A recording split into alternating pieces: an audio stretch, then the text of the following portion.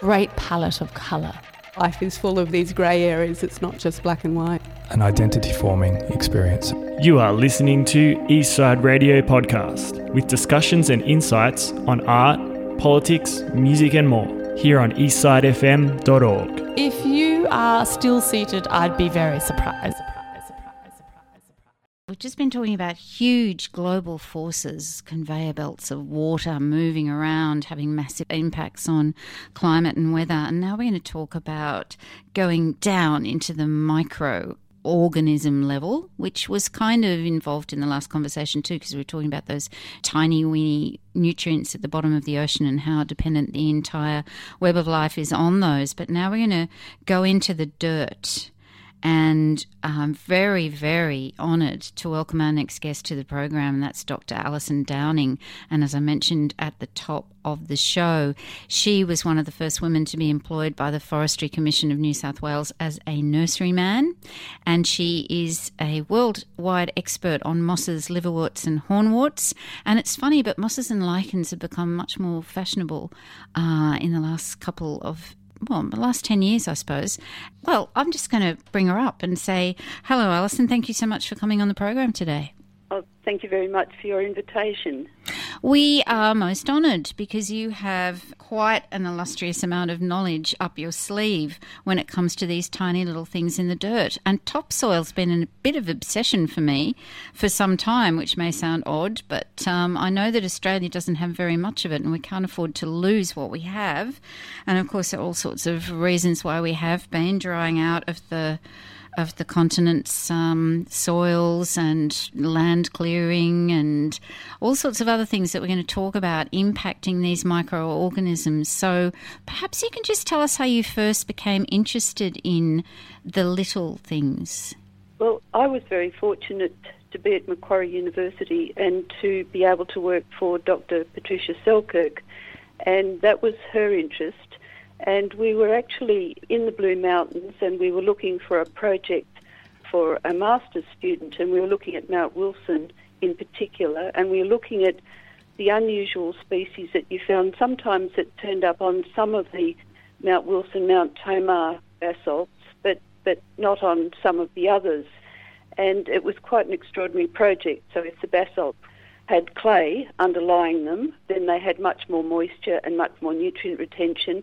If they were overlying sandstone, then the moisture would just run straight through, so that those basalts, which were sitting on top of clay, had much richer diversity of bryophytes. And anyway, it was absolutely fascinating. And then Dr. Selkirk turned around and said to me, well, why don't you do this? And I thought, well, I'd love to do that. But in the meantime, we had an overseas visitor, Professor Will Schofield from University of British Columbia, and Dr. Helen Ramsey, and I was fortunate to accompany them to Jenolan Caves. And again, we looked at more mosses and liverworts and lichens up there, and I was really quite intrigued because there's an extraordinary diversity of these small plants that you get on these limestone areas that don't turn up anywhere else. So you get these extraordinary mixes of species specific to limestones, you get rainforest species, you get species from arid western New South Wales. It was really quite amazing, and it was just so intriguing, and I finished up going ahead and my research has been basically focused on that. So I've just really enjoyed it. And although mosses are very, very small and readily overlooked, they can be incredibly beautiful. And liverworts, which have an absolutely dreadful name, I must admit, but under the microscope, some of those can be unbelievably beautiful as well, quite stunningly beautiful, yes. So it's become an obsession, I must admit, and I've been fortunate to be able to work with some quite eminent botanists along the way. Yeah, I think after being largely ignored by most people, unless you lived in an area that was covered in moss and looked down all the time.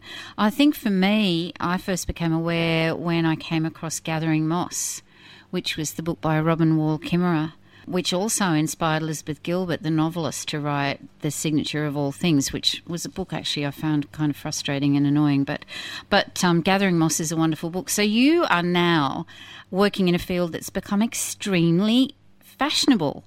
So that must be a bit of a shock.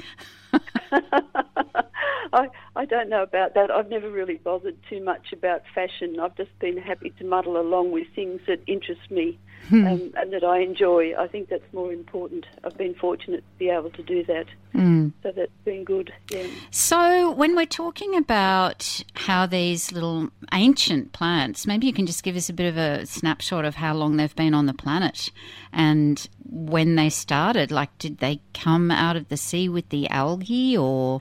Well, I'm afraid I can't give you the actual time when they came out of the sea, the date. No, that'd be something okay. I'd have to put that. That'd have to be homework. But we do know that the probable ancestor was a branched filamentous alga, and of course they're not mosses, earliest plants that came out of the sea. They're descendants of the earliest plants that moved from the sea to the land, and of course moving from the sea to the land, it required significant changes in their morphology, their anatomy, their physiology, because on land they had to survive sometimes very high light levels, a great range of temperature and desiccation, and the effect of gravity. And of course, they're very much dependent on water for reproduction, and that's continued with most species to this day. So initially they were restricted to moist environments, but they very cleverly been able to move to other areas. Yeah, so they're quite amazing. Now, you've been studying a particular area near Orange, which is home to 1,000 species, which I understand makes it one of the most densely populated habitats in the whole of Australia. And there are 18 species there that are in trouble. Perhaps you could tell us about that area and why it's so important and why we don't have these little microorganisms all over Australia anymore. Well, Mount Canobolas, just to the southwest of Orange, is quite an extraordinary mountain. When I first collected there in 2001, I was expecting a volcano. And of course, it's anything but one volcano. It's an actual series of volcanic events. I gather it erupted for about 700,000 years, between about 13 million and 11 million years before the present time. It's related to Mount Capitar and the Warrumbungles and some of those more northerly volcanoes. But the interesting thing, certainly for me working with mosses and liverworts, is that every particular eruption, there was a chemical difference in the substrate rocks, so that on Mount Canobolas it's quite extraordinary that you do get some species associated with particular lava flows and not with others. So it's really quite amazing. But I wasn't expecting that. And, you know, Mount Canobolas, it's quite amazing. It's just under 1,400 metres above sea level, and it's about 500 metres higher than the surrounding land. This is the central west. And I think from, up to 100 kilometres from most directions, you can actually see it. It's not high by world standards, but by Australian standards, where we don't have very many high mountains, it does stand out. And it's extraordinary because on the top of the mountain, there's an amazing number of alpine species. You also get rainforest species in some of the gullies around waterfalls on the lower flanks of the mountain. There are also amazing what we call soil crusts, which I gather you'll know about from arid areas. And in some of the built-up areas, of course, there are cosmopolitan species, which are like, a lot of our weeds, like privet and lantana, that seem to track us worldwide. So there are some of these cosmopolitan species as well. But for me, some of these exposed rocky outcrops, the lava flows, that just have low heaths and these extraordinary mats of, they're usually combinations of mosses and lichens, and almost certainly there'll be fungi, bacteria, cyanobacteria, the blue-green algae there as well. So a great mass. And as I say, mosses, liverworts and lichens, they're really quite amazing. And these were impacted very much by the 2018 bushfires. Mm-hmm. There was superb, what we call soil crusts. I can talk a bit more about that later. And the National Parks and Wildlife Service in Orange and the Orangefield naturalists got together to invite me and colleagues from Sydney University and from the National Herbarium of Australia in Canberra to come up and have a look, partly to see if we could collect any new records for the mountain, and also to have a look and see if it was possible that there was some recolonisation of some of these areas that had been impacted by the bushfires. So there's the bushfires affecting these, and the soil crust, for those who are listening and don't know, and correct me if I'm wrong, Alison, it really refers to the community of organisms that lives on the surface of soils, and it can be in a desert or a temperate area, and it's that combination of algae and microfungi that you mentioned earlier. And they have been impacted not just by bushfires, but by a lot of other things that have been introduced to Australia in the last couple of 100 years, such as the animals with the hooves, not very good for these little soil crust communities. Well, I should explain a little bit more about soil crusts, that they're really quite complex and they vary often in their composition, but they can be mixes of algae, of fungi, cyanobacteria, the blue-green algae, bacteria, lichens, mosses and liverworts. And so there's this incredible complex mix of organisms, and all play various different roles. But the bryophytes, the mosses, my particular interest, don't actually have roots, but what they do is that they have very, very finely structured structures called rhizoids, which I suppose look a little bit like roots, but they're more anchoring structures rather than structures that will take up nutrients and move it into the plant stem. And they have the ability to move a lot of moisture by capillary action through these rhizoids and then up through stem and leaves. And often the leaves have lots of ornamentation that enable them to hold the moisture. And this is critical, particularly in a lot of desert environments where the mosses and liverworts in other ways, and also the lichens bacteria, they can actually store water and they form a crust, and sometimes it's only very, very shallow. It might only be 5 millimetres deep, but it's amazing that it actually stabilises the soil and it will minimise the erosion, both by wind erosion, by water running over the top of it. And it also provides a little bit of extra moisture for, say, invertebrates, all sorts of other microorganisms. So they're quite important for that purpose. And we actually see quite a lot of these elements of these soil crusts up on Mount Canobolas. Thinking about rhizoids and the way they function, we were talking to the previous guest about how we have to change all our infrastructure as the climate's changing, and particularly in the east coast of Australia, because we end up probably going to have much more rain and flooding.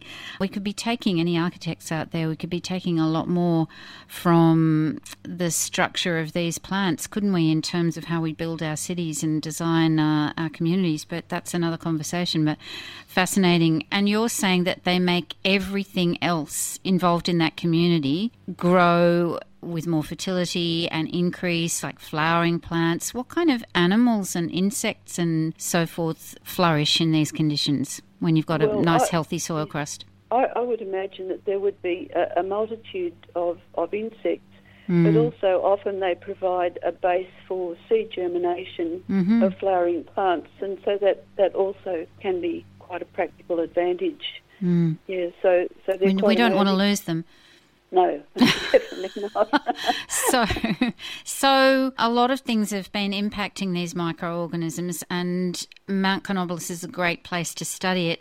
What's the anxiety about these soil crusts in this area now? Are we going to have them in another 100 years? Do we need to do something? Should we all become bryophyte fans? What?